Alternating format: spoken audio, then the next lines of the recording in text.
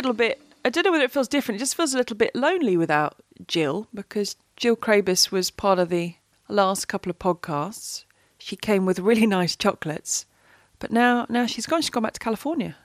I always miss Jill. She's just so missable because she's just like, she's so chatty. And I mean, some of the stuff she was talking about is so fascinating as well.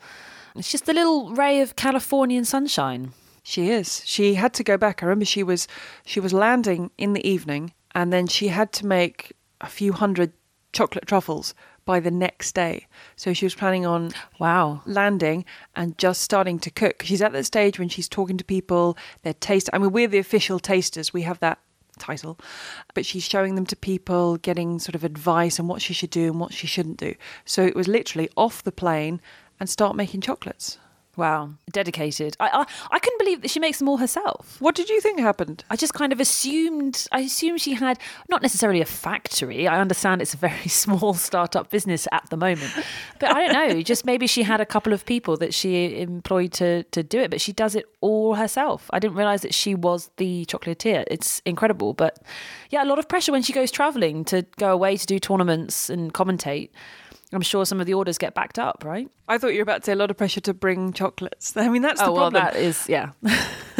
That's the problem. When we were working together recently, a message came through from Arvin Palmer saying, I need to try some of these chocolates. So Jill had to make sure some were left. Then she put those chocolates in the hands of Miles McLagan. So I'm not sure actually you can ever make it to Arv. Oh, dear. I actually had to bring something else in to distract Miles from eating Jill's chocolate so Arv could have that. It was all quite complicated. So I was baking and I thought I can help Jill out here. So I sidetracked Miles with a muffin so Jill could stash the chocolates in the bag. So Arv got to taste the chocolates. Okay, smart. You sound like someone who's worked a lot with Miles. You spent many hours alongside Miles McLagan. I think you have a remarkable insight into his mind and how he works. It's just the kind of things you have to do. So I've got to try the chocolates. But no, it was fascinating listening to Jill talk, not just about the chocolates, but life after tennis. I'm sure that's something we'll go back to talking about because it is really interesting because tennis careers in many ways are very, very short. In terms of your post-tennis career today, even if we just do today, it's involved dogs and tyres, is that right? Pretty much, yeah. Very glamorous. More Sven training. He's doing really well. I think we've turned a corner. How do you know when he's doing well? Does he just obey you? Is that a... That sounds really horrible, doesn't it?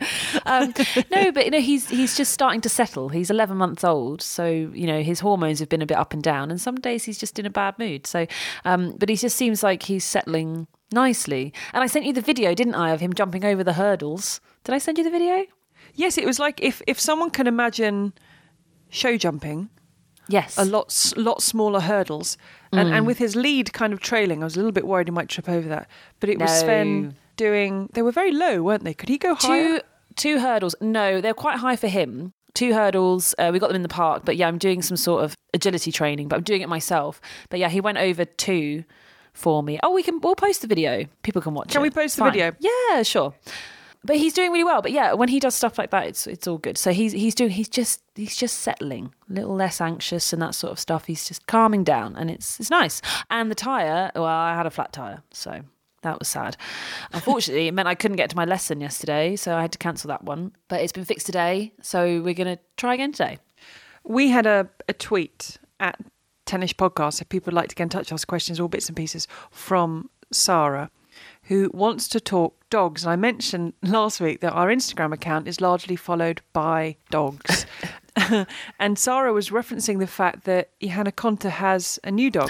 It is a new dog. Yes, a little puppy. Called Bono the Blue. He's got blue eyes. He's a mini dachshund. And she's obsessed with you too, right? So he's called Bono the Blue. But you would think that I would think that a dog is a really bad thing for a tennis player to have because you're never at home and it can be quite complicated maybe getting a dog into some country. I don't even know how it works in all the countries, but it does. When you were playing, were dogs a thing to have on tour? There were a couple, yes, just starting to be a thing. Small dogs, yeah, mini dachshund would work. But you could definitely travel with him or her. You can't travel the Great Dane. Slightly more difficult and a lot more expensive. Imagine walking through the airport. It need its own seat. Yeah, Sven's a bit big. It has to be a properly small dog to make it. Kevin Anderson travels with his dog, Lady Katie, whatever it is. KD. Is it KD? KD. Okay, Lady KD. KD. The Zverevs. A Chewini.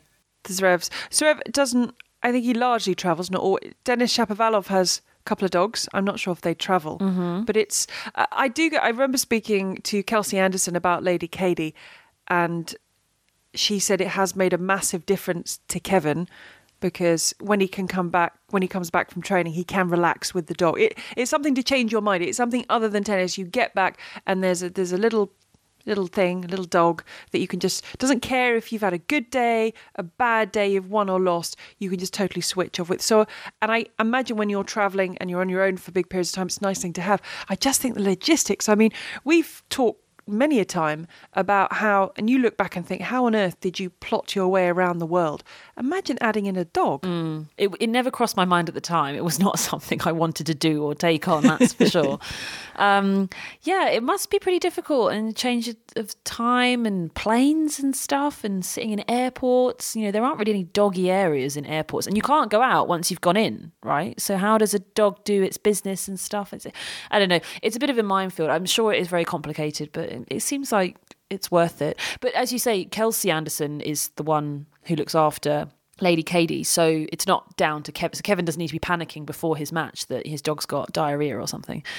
So he can just concentrate, which is all right. Well, he might be slightly worried. If you were travelling now, would you take Sven, or would you have got a smaller version of Sven to take? Yeah, as I said, I don't think it's ever something that I would like to do it. Definitely, the actual having the dog with you, I think that would have really made a big difference to me, but I think that the travel is, as you say, I don't know if it's worth it. I think it'd be very complicated. If I had somebody coming with me that would look after the dog, then that would be fine. But what do you do when you're playing your match, especially if you're traveling by yourself? Or if a lot of people travel, them and their coach and their physio and stuff. It's hard to put it in the physio's job that they have to sit and look after a dog whilst you're playing your match.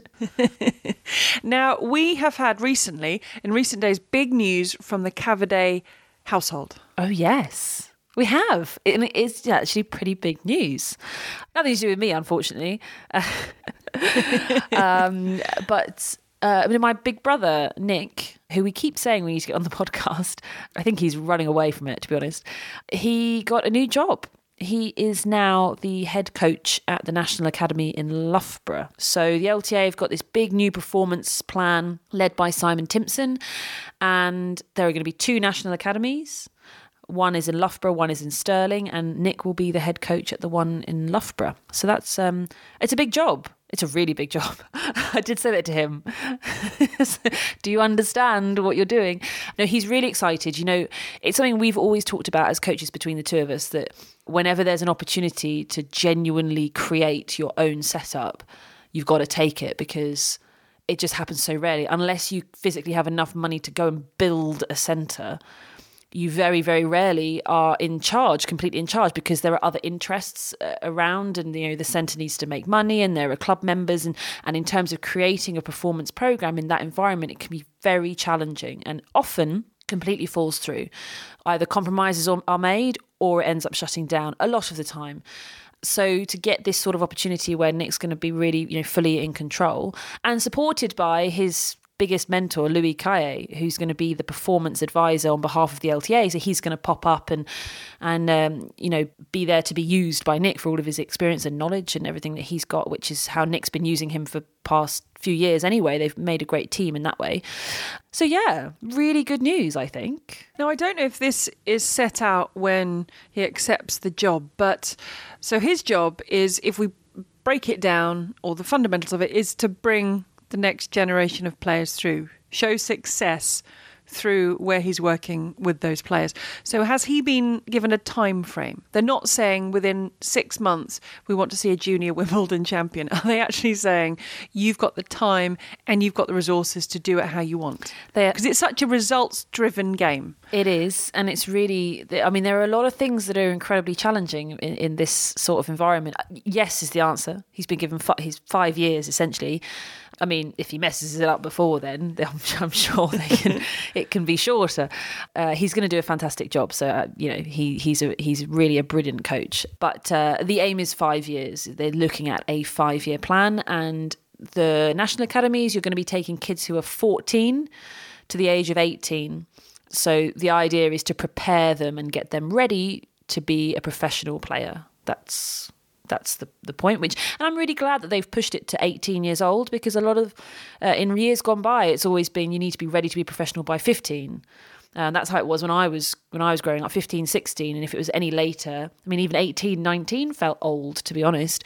But everything's changed so much. And Nick will be in charge of a crop of players. I don't think there'll be many players. I mean, it doesn't open until September. So he has almost he doesn't start the job until next year, but he then has to kind of build his team. Yeah, go from there. I mean, he's a fascinating coach to talk to. I learn a lot from him. He has a really, attention to detail turned up to the max on whatever you could ever imagine.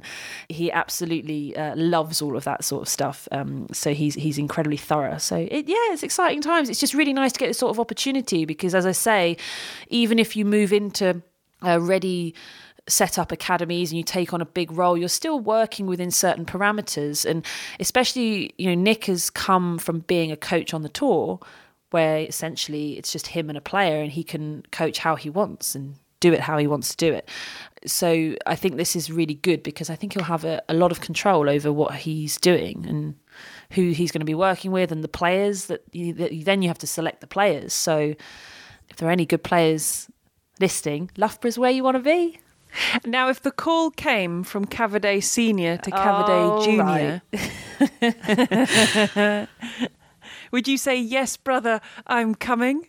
I mean, my brother's amazing, but I'm not sure I could work with my brother. My brother is fantastic. We've got a very good relationship. Working together would be a different thing. How about you two? Well, we actually did work together once, but the tennis coaching world is a bit bizarre, as in we worked together, but we really just worked in the same area. We were working at the same place, but I mean, you spend so many hours on court. You're just kind of getting on with the job, really. I mean, and normally you have lunch at a different time to them and that sort of thing. So we didn't really spend a huge amount of time together. But, myself and Nick definitely complement each other in terms of our coaching styles. The things that I'm good at are things that he needs to learn about, and vice versa. He's definitely much more experienced than I am as a coach, because he's been doing it longer and he's had fantastic success. I mean, he took Aliash to the top 50, Dom Inglot to the top 20 in doubles. So he's been out there, they're doing all of that. I haven't at all. But yeah, I don't know. I'm not really sure. I mean, it depends what the job is. I mean, I'm sure, family rates should get paid pretty well. So who knows? Or maybe family rates, he might think he can get you for a discount. Yeah, that's probably, yeah. I'm surprised you haven't met my brother talking like that. It sounds like you know who he is. Do you know what? To be honest, I'm not looking at any sort of role like that at the moment. I'm pretty happy with what I'm doing and my balance of things. But it's just one of those things that, because roles within tennis at an elite level, there are very few, and they're all really specific and need really specific experience.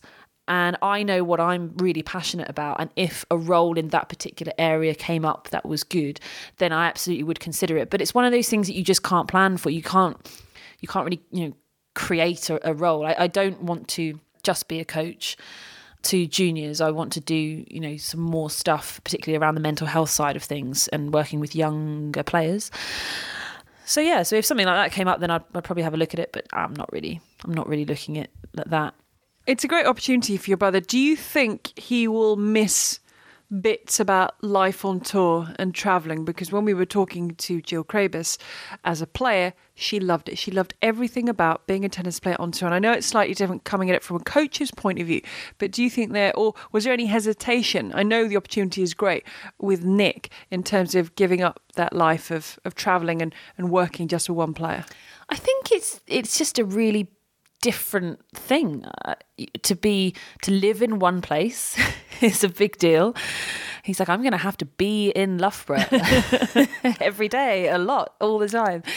not moving around. I mean, he's just never done that. So being in one place, I think, is going to be interesting. I don't think he's necessarily concerned about anything. He enjoyed travelling, but I don't think he loves it like Jill loved it. But he absolutely has no issue with it at all. He doesn't really think about it too much. He's just so focused on the job and doing the right job and doing the best possible job. Everything else that goes with it is just, it's the consequence.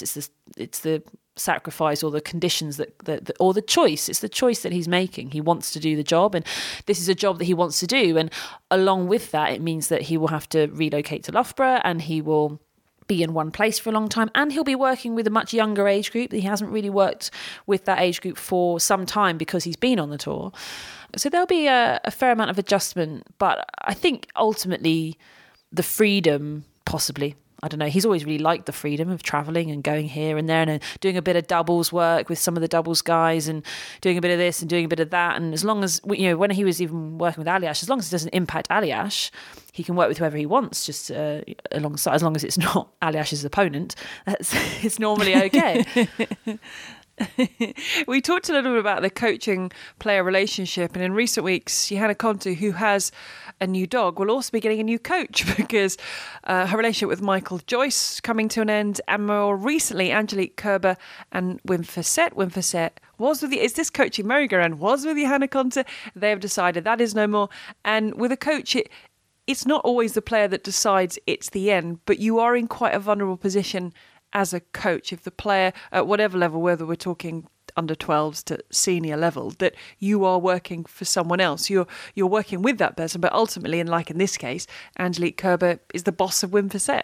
I know. Well, one of those coaching player relationship breakups was a surprise. One was less of a surprise. I have to say the writing was on the wall for Konta and Joyce. I just don't really think that they clicked at all. I mean, listening to some of their on-court coaching, just personality-wise and philosophy and on tennis and in life, there are so many ways to be a tennis player and to play this game. I mean, ultimately the rules are hit it over the net and hit it in the court. The rest of it really is up for interpretation. And I just felt like they were always, it just never quite gelled for me. I think both absolutely put everything they had into it, but I was just never entirely comfortable watching it. And sometimes on-court coaching, you could see Michael Joyce try and say something, recognise it wasn't going to work, and then backtrack or change tactic a little bit. Like he was really trying to find a way in, but I think it was quite difficult for him. And with Kerber and Fissette, they've just been sensational. They've just been, I mean, really, in terms of if you were talking about your ideal coach-player relationship, I mean, you couldn't really get any better than what they were doing through the year. And of course, I mean, she won Wimbledon, so I think they did all right. But, it's one of those things with coaches and players. I always say to coaches, I've always told my brother when he's been on tour, and any coach that's working on tour, that you're never at your most vulnerable as a coach than when the player has just done really well. And that's just something that I've always felt, is that the majority of, not unexplained, but the breakups that happen where there's no kind of big issue often happen when the player's done really well. And it can just kind of come out of the blue a lot of the time for coaches, and it can just be the player saying, nah, I think I'm just feeling something else. Or I think between, what did they say between Fissette and Kerber? What was the reasons that Kerber gave? Differences between them in terms of the way forward and what they were looking at doing. Right, so differences of opinion, largely. Yeah, so I mean, it's pretty fluffy, right? I mean, clearly their goal is to win more Grand Slams. She's won Wimbledon, so they can't be that far apart, as in they've worked together for a year, had an incredibly successful year. It's not like he's saying, okay, I know you've been left-handed for a while, but have you tried? It's not. That's not how it works. There's never going to be anything dramatic. It will be much more about finer details that probably could be worked through. I don't know. We don't know. We're absolutely guessing. But a lot of the time, it's just a situation. The player or the coach just says, I'm just not feeling it anymore. Like it's just not. You just can't tell. It's so complicated. It's like a relationship. If you see, your friends in a relationship, it can look so great from the outside and you don't know the ins and outs of what's going on. Yeah, I always think that coaches can get a little comfortable when players do well. But that's weird, isn't it, to think, because he had the example of Kevin Anderson, who parted ways with his long-term coach Neville Godwin following the year when he ended it by reaching the final of the US Open. Everyone was like, and there was no animosity there, it was just the time had come, they'd got to the end of their journey together. But it's weird if you think as a coach that the more successful I get, and it's not always the case, but the more vulnerable I become. It's quite a weird way of looking at it, because you want to be successful. At the same time, you're thinking, hang on a second, if she goes a distance or he goes a distance and wins this Grand Slam, my job is by no means secure. Because normally in most jobs, if we take it away from sport, that's what sort of gets you going upwards by reaching your goals. But you're sort of saying, not always, as a coach, you reach that goal and it might be the end of the road. Yeah, and it does happen all the time, as you were saying, with Kevin Anderson. Coco Vandeweghe reached her career high after reaching the semi-finals of the Australian Open, and she split with her coach. That was last year before she started working. That was with Craig Carden before she started working with Pat Cash. Johanna Konta, Esteban Carril took her from top 200 or 150-ish to the top 10 in under 2 years. I mean, you cannot say that is not a fantastic job well done. And they parted in the off-season. So it does happen. And as I say, it's very difficult to understand the ins and outs of relationships, but sometimes players can have the attitude of, okay, well, you've done your work. Now I'm here. You know, you've done everything, and you've said that before. You know, you've told me to do that before, so now I know that information, and I'll just go and do that. And it's almost like they feel like you've given them the formula, and then they'll continue with it. And it just does happen a lot, and almost always it doesn't work. Almost always the coach was having more impact than the player thinks. I think. I don't really know. As I say, it's just too tough to know. I have no idea what happened with Kerber and Fissette. More of an idea as to what happened with Konta and Joyce, just because you can tell from the on-court coaching, and obviously her results haven't been great. So it just seems a little more obvious, right? But it can be really difficult as a coach, especially when you've just done a really good job and you get fired.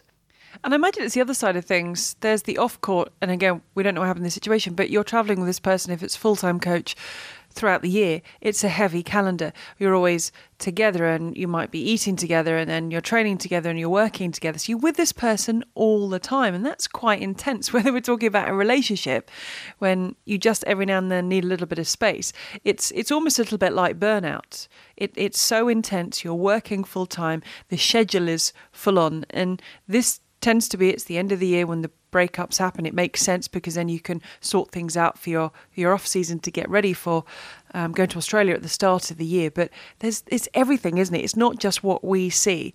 These people are largely travelling together, same hotels, same cars to practice. I mean, it's pretty full on. Yeah, it is. And also when you have the coach with you, coaches also assume, and I've seen coaches make this mistake sometimes, that they need to, because they're there and they're being paid to be there and their expenses have been paid and they're here to do a job and they just so desperately want to do everything so well, that they're just overly involved in everything. So they'll be there during the core workout, they'll be timing the planks, they'll be helping with the stretching, they'll be doing especially if players don't have a physical trainer with them. But sometimes coaches are there in the physical sessions as well, and they're there for every practice session. And I actually think that sometimes, I know it's an incredibly difficult thing to do as a coach, but sometimes I think if you feel like there's a bit of tension or their players not being so receptive, just say, do you know what, just go practice by yourself. You know what we're doing. I've said the same thing 1,000 times over the last 6 months. You know what you're doing. I do trust you. Like, just go practice by yourself. But I think that coaches think they can't do that because they're being paid to do a job, right? And they're being paid to be there for that week. I'm not suggesting they don't watch the matches, but but even a warm up or something, just relax it sometimes, because otherwise it's as you say, it's all the time and every dinner as well. Well, if things are a little tense, don't go to dinner. Go by yourself or have room service or find somebody else or something. Just once in a while, just to ease it. But then is that a weird situation if you say to them, they say, oh, what time should we have dinner tonight? And you say, actually, I'd rather have dinner on my own tonight. That could cause a problem in itself. I mean, you could say that if two people are a really good fit and they're friends and they get on, that's not an issue. But I imagine in some cases, if there has been some tension building and you've had a routine and suddenly, oh, I'm going to have dinner in my room tonight, and you never do that, or I'm not going to do this, and that brings its own tension. I'm not saying, as I say, this happens in every case, but if you do something all the time and suddenly it changes, then maybe that's not going to help things when you then get out on the court to practice. Yeah, and as I say, it's a relationship, and nothing is more complicated than that, essentially. And people need to figure it out by themselves. To be a long-term coach is an incredibly difficult thing. On the women's tour, the vast majority of long-term coaches are fathers or boyfriends or husbands or whatever it may be.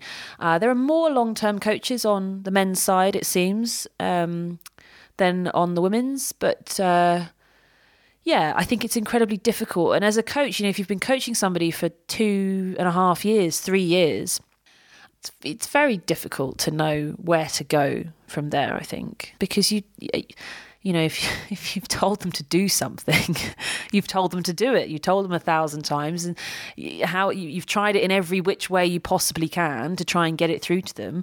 They find it really difficult. But you know what? They then work with somebody else who says the exact same thing, sometimes in the exact same words, but it just goes in and it's totally different. And that's why I always really like the coaches that bring in other coaches. So I think that's the best way to have a long-term relationship, is that, you're the coach, you're in charge, but you recognise that even if you think you're really good at coaching a specific thing, you might say, you know what, the serve is my thing. That's what I'm really good at coaching. But then your player, it just isn't being receptive to you. You've got to be able to just take a step back and say, I need to find someone to help. I need to find someone. Yeah, exactly. It freshens it up. Find someone to come in, just do kind of come in, we're going to do a month thing on the serve, come and help us, that sort of thing. And I think a bit more, and again, I think we see this more on the men's side of being a bit more flexible with bringing somebody into the team for a certain amount of time and whatever the expertise may be. On the women's side, it seems to be a bit more one-on-one. But I don't know. It's very difficult. But Kerber's on the lookout for a new coach. I think, and we will find out who that is, I think she said that after the finals in Singapore, there could be an announcement about that. If you were coaching on the WTA Tour, I'm not putting you forward for the Kerber job. I think you'd be fabulous at it. Oh, thanks. It's not where I'm headed. I think largely... I'd go with the right-handed thing, by the way. That would be my first. You would not last long. I think largely we enjoy the on-court coaching because it gives you an insight. You were talking there about Michael Joyce and Johanna Konta, and you just pick things up. If you were a coach on the tour, would you like going out there knowing that you were mic'd up and that everyone could listen to what you were saying? Would you feel a little bit of pressure? I think there's a lot of pressure because I think people can really suss you out. I think it gives a really interesting insight. I mean, I love it because it gives an interesting insight. For me as a coach and a commentator, I learn so much in those moments. Yeah, I think there's an awful lot of pressure in how you carry yourself because you're going to deal with a really difficult situation some of the time, a very emotional player, very stressed, whatever it may be. And you've got to respond. You've got to do something. You've got to try and get through to them. And sometimes they are really pretty rude as well. Sometimes they don't look at you or they don't want to know or whatever it is. I don't know. It's not easy. But it's also, if you're a really good coach, it's a fantastic way to promote yourself even further because if you go on and, I mean, look at how, Darren Cahill's reputation has always been very strong. And of course, Simona Halep's been number one for quite a while now, won a Grand Slam. That ultimately is why his reputation has increased. But before she got to number one and before she won the Grand Slam, people, even when she was at her lowest, she was at her absolute worst tennis. What were we talking about, 18 months ago, around that sort of time?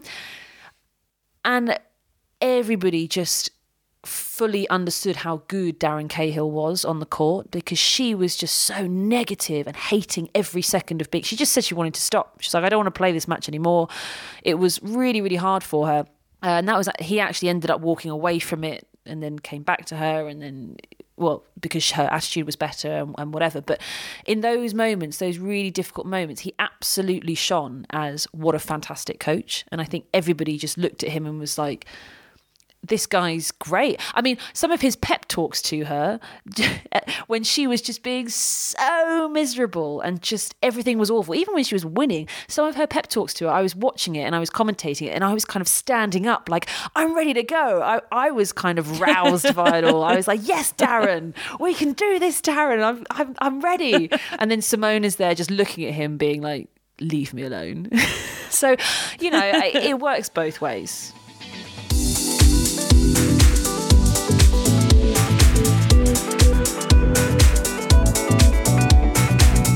Now, before I forget, and before we have to leave each other, I've done some more baking, and today I had a Duchess of Cambridge. Excuse you? You had a Duchess of Cambridge? She came round? I had in Windsor, from the wedding. How was the wedding? Did you go? No. Oh, that's a shame.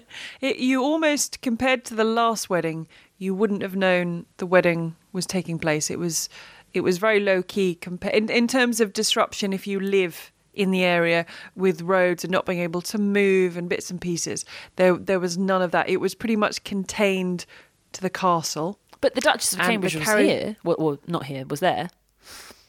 Was there, and the carriage ride, which she was not on, was very small. Mm-hmm. It was sort of out of the castle, turn left, back in the castle. So it was tiny. So no, I didn't go. I do know people that went, and you get the usual sort of, well, you wait for hours and it's gone in a second. It's like Formula One, watching the Tour de France, or Formula One or Tour de France, something like that. You wait and you wait. You're standing there and you're standing there. They're coming past the guy and they've gone, and you're thinking.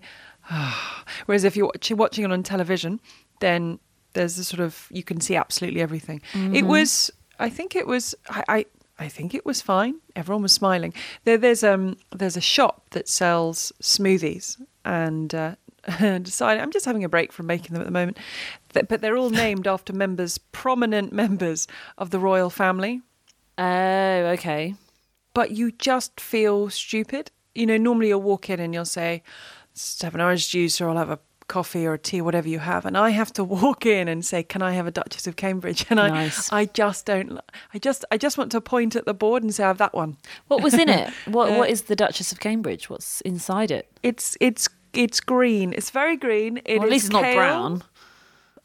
No, kale, spinach, celery, cucumber, and chia seeds. That's it. Mm-hmm. Okay. That's it. And then there's a Duchess of Sussex, that's Meghan, isn't it? Which has got, I think, sort of coconut water and avocado. They try and match it. So guess what the Prince Harry one's got in it? Beer. I don't know. Chocolate. Oh, come on. Prince Harry. Yeah. Oh, tell me if ginger. There we go. So the Prince Harry is heavy on ginger, and there's a Prince William. I don't know what that's got in it. Never looked. And is the Queen? Does she have one? I'm not sure. But there's a few of these things, and it's a good idea. But I every time I walk in, I have to kind of steel myself. You should just point. Just point and say that one. It's like if you're in an Italian restaurant, and there's an Italian name. I just point that one. Yes, but you point because you don't know how to say it. I can obviously say Duchess of Cambridge. So it's not really a pronunciation problem. It's just I feel a little bit... Sometimes they do ready-made ones. So I went to the fridge and I just thought, no. And there was a Prince Harry and there was a Meghan Markle and Prince Philip was in there. But there was no Duchess of Cambridge in the fridge. So I had to ask and just feel... It was very nice, but I just felt a little bit silly because I had to... I'd give myself a little bit of a boost because I've been doing more baking. I think this is the last... I did a little bit more baking last week for Jill and Miles and everyone. And this is my last baking for a while. It was the week that I thought was a month ago at the preschool. Oh, we there? Actually... As it happened. So what did you make? Did you make your canelles? Canelles? Canelles? Canelle. No, I couldn't risk another set of rocks being produced, and I do think they needed the rum, and I also don't think rum works well with 3-year-olds. So they were it's to one side. It's a logical conclusion. I made madeleines. Oh, okay.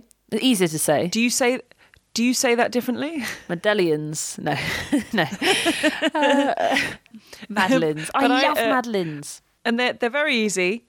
They don't have nuts in, which is a big thing. They're a specific shape, so you need a mould to make them in. And I borrowed one from my neighbour, but it only held a few, and I had to make quite a lot. So I was like a machine. I churned out about 50 of these things, and the mould only held 9. Oh, wow. So can you imagine? It was just raft after raft of making these things. As a Madeleine machine. Proper Great British Bake Off style. They've now gone to the preschool. So how did it go? Well, feedback from one of the twins was, don't like this. I thought, oh, if I can't please a 3-year-old. The other one had 3 and was absolutely fine. They've now gone to nursery with the Madeleines. I will find out a little bit later. Do you not get to eat everybody else's? Well, they do. I'm not invited because I'm older than 3, so I don't qualify to stay. Oh, what? It's a day for the children to try food from all different countries. Okay. Not for the parents. We just make it or buy it. I've got to get round to just buying it instead of making it. But it's a good effort. Well, I think they're just starting out, aren't they? I'm sure there will come a time where you just start buying stuff. it will, it'll be things, and the first things I'll sew costumes from bits of material lying around the house, and then just give it 6 months and I'll be going on Amazon and clicking, I'll have that costume. Yeah. So I'm still in that sort of making phase, but I think that's me done for a while. But we're going to be working together on the Paris Masters. Yes, we are. So can't wait. So I'm thinking maybe it's your turn to bake something now. Oh, really? Okay. Okay, I could do that. Can I not just bring Sven? That'd be quite difficult. I'm not sure. Well, look, we have talked about travelling I think it'd be and quite players difficult. and tournaments. We're going to be working with Peter Mercato, so maybe he will look after Sven. Yeah, okay. We could do that. We're gonna Okay, right, I could bake. we're gonna What do try you want me to bake? Well, I think let's ask if anyone's listening. Oh, if anyone's no. listening, or let's be more positive for all those people listening. If you could use our Twitter account, or either of our Twitter, Tennish or Naomi's or mine, or Instagram, let us know what you would like Naomi to bake, Okay. to bring in, to keep us fed during the Paris Masters. Something relatively straightforward. I should mention that I do bake. I make good shortbread. That's I don't like shortbread. oh my! I mean, every time you didn't want Jill's chili one. You didn't want her. What was the other one you didn't want? The clove one. Coffee. The coffee No, one. the coffee one. Oh, so right. Okay, so you don't want shortbread. Basically, Can we not? Should we just see what you Can we not do? do Want? shortbread? I make don't Jaffa want- cakes. I don't want chili and coffee flavoured shortbread. Aside from that, you have Jaffa cakes. I make Jaffa cake. I make good Jaffa cakes. Yeah, they're pretty simple. Jaffa cakes. Okay, Let's do that. we can do Jaffa cakes. That's done. 'Cause- And I'll do Jaffa cakes and another choice from a listener. Because we're doing, we've got a great run. It's such a good finish to the year. Paris, Milan, and then finishing in London at the O2, which I'm very excited about. I can cycle to it. It's not far away from me. So I definitely can't cycle to it, or No. I wouldn't make it in time for the start or the end of play. I'm not sure, and I would get lost along the way. So that's a lot of baking you have to do between now and the end of the tennis season. No, that's okay. But we've got a lot of time. That's fine. The O2 will be. Oh well, I was going to say it will be easier because I'll just be at home. But if I'm cycling, I haven't decided whether I'm cycling or not yet. Do you have a basket No, I don't. on your bike? No, I don't. I just tend to use a rucksack, but especially if it's wet weather, it could end up poorly. I'll think about it. I won't cycle on the day that I bring in baked goods. How about that? There we go. So you're doing baked goods for Paris, Milan, and the O2. Whoa, That's, no, I'm that's not doing more than I hang could on. ever dreamed I'm of. not doing 3 batches. I'm going to make Jaffa cakes and I'm going to make something that a listener suggests. But I'm just saying I have a lot of time because we're going to be together for 3 weeks. 3 weeks of tennis. Well, if you have a lot of time, that's a lot of time to do a lot of baking. Okay, fine. Okay. Well, can I try a Madeleine then, please? You didn't save one for me today.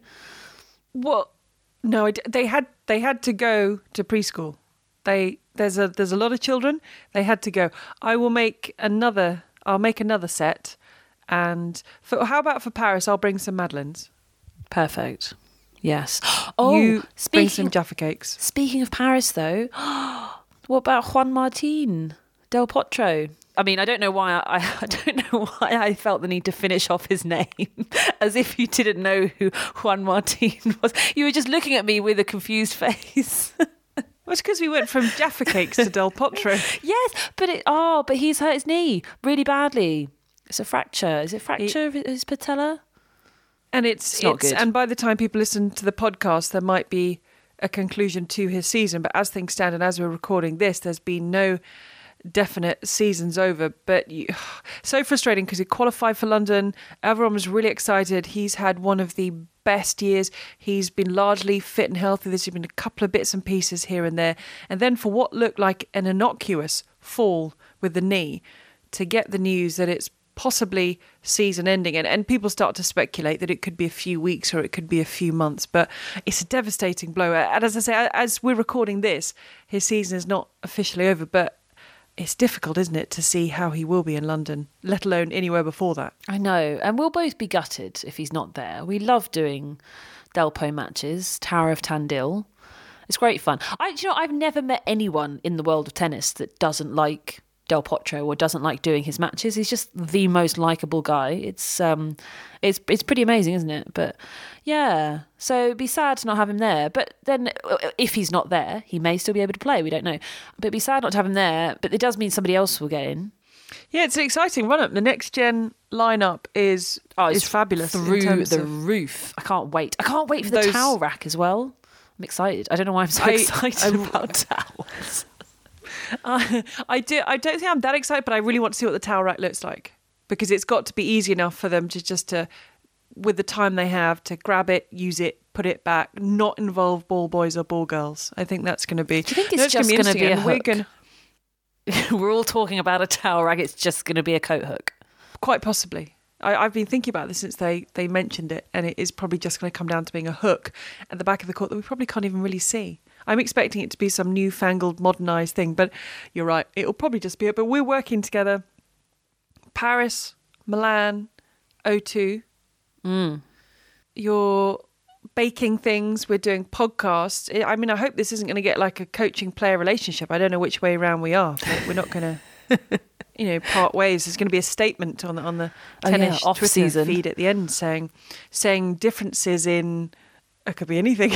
Differences in cooking, differences in whatever by the end of the season. So are you ready for our run into the end of the season? I am actually. I'm really excited. It's just the best way to finish. In London, of course, which is where I'm from. And I just think the O2 is one of the best tournaments in terms of as a spectator, as a viewer, the way they do it with the lights. It's just so well established there. It's an amazing venue. It's packed all the time. Yeah, it's going to be great. Hopefully they'll have our song on, the walkout song. Do you remember last year there was a walkout song, and we were loving the walkout song every year? Who sings it? Who sings it? It's Sigala and Rita Ora. I just remember something. Every time it came on, I'd look at you or I'd say to you, what is it again?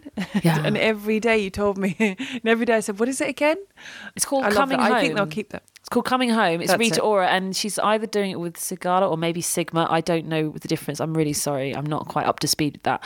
But remember, there was one moment we forgot. Well, I say we. I wasn't the lead. You were. So maybe you forgot to start commentating because we were just bopping along to the music. That is more than likely going to happen again when we're together. It's no, I can't wait. It's going to be a brilliant run in to the season. I have to leave you now, though, if that's okay. And you have baking to do, and our listeners have to be sending in ideas of things for you to bake. Yeah, absolutely. I don't mind a challenge, but not ridiculous. I'm not a pastry chef, but something moderately difficult is okay. So next time we have the shortlist. Next time we will have the Jaffa Cakes, and we will have the shortlist for what you're making next. Okay, perfect. Can't wait. Sound good? Till next time. Yes. See you then. Bye. Bye.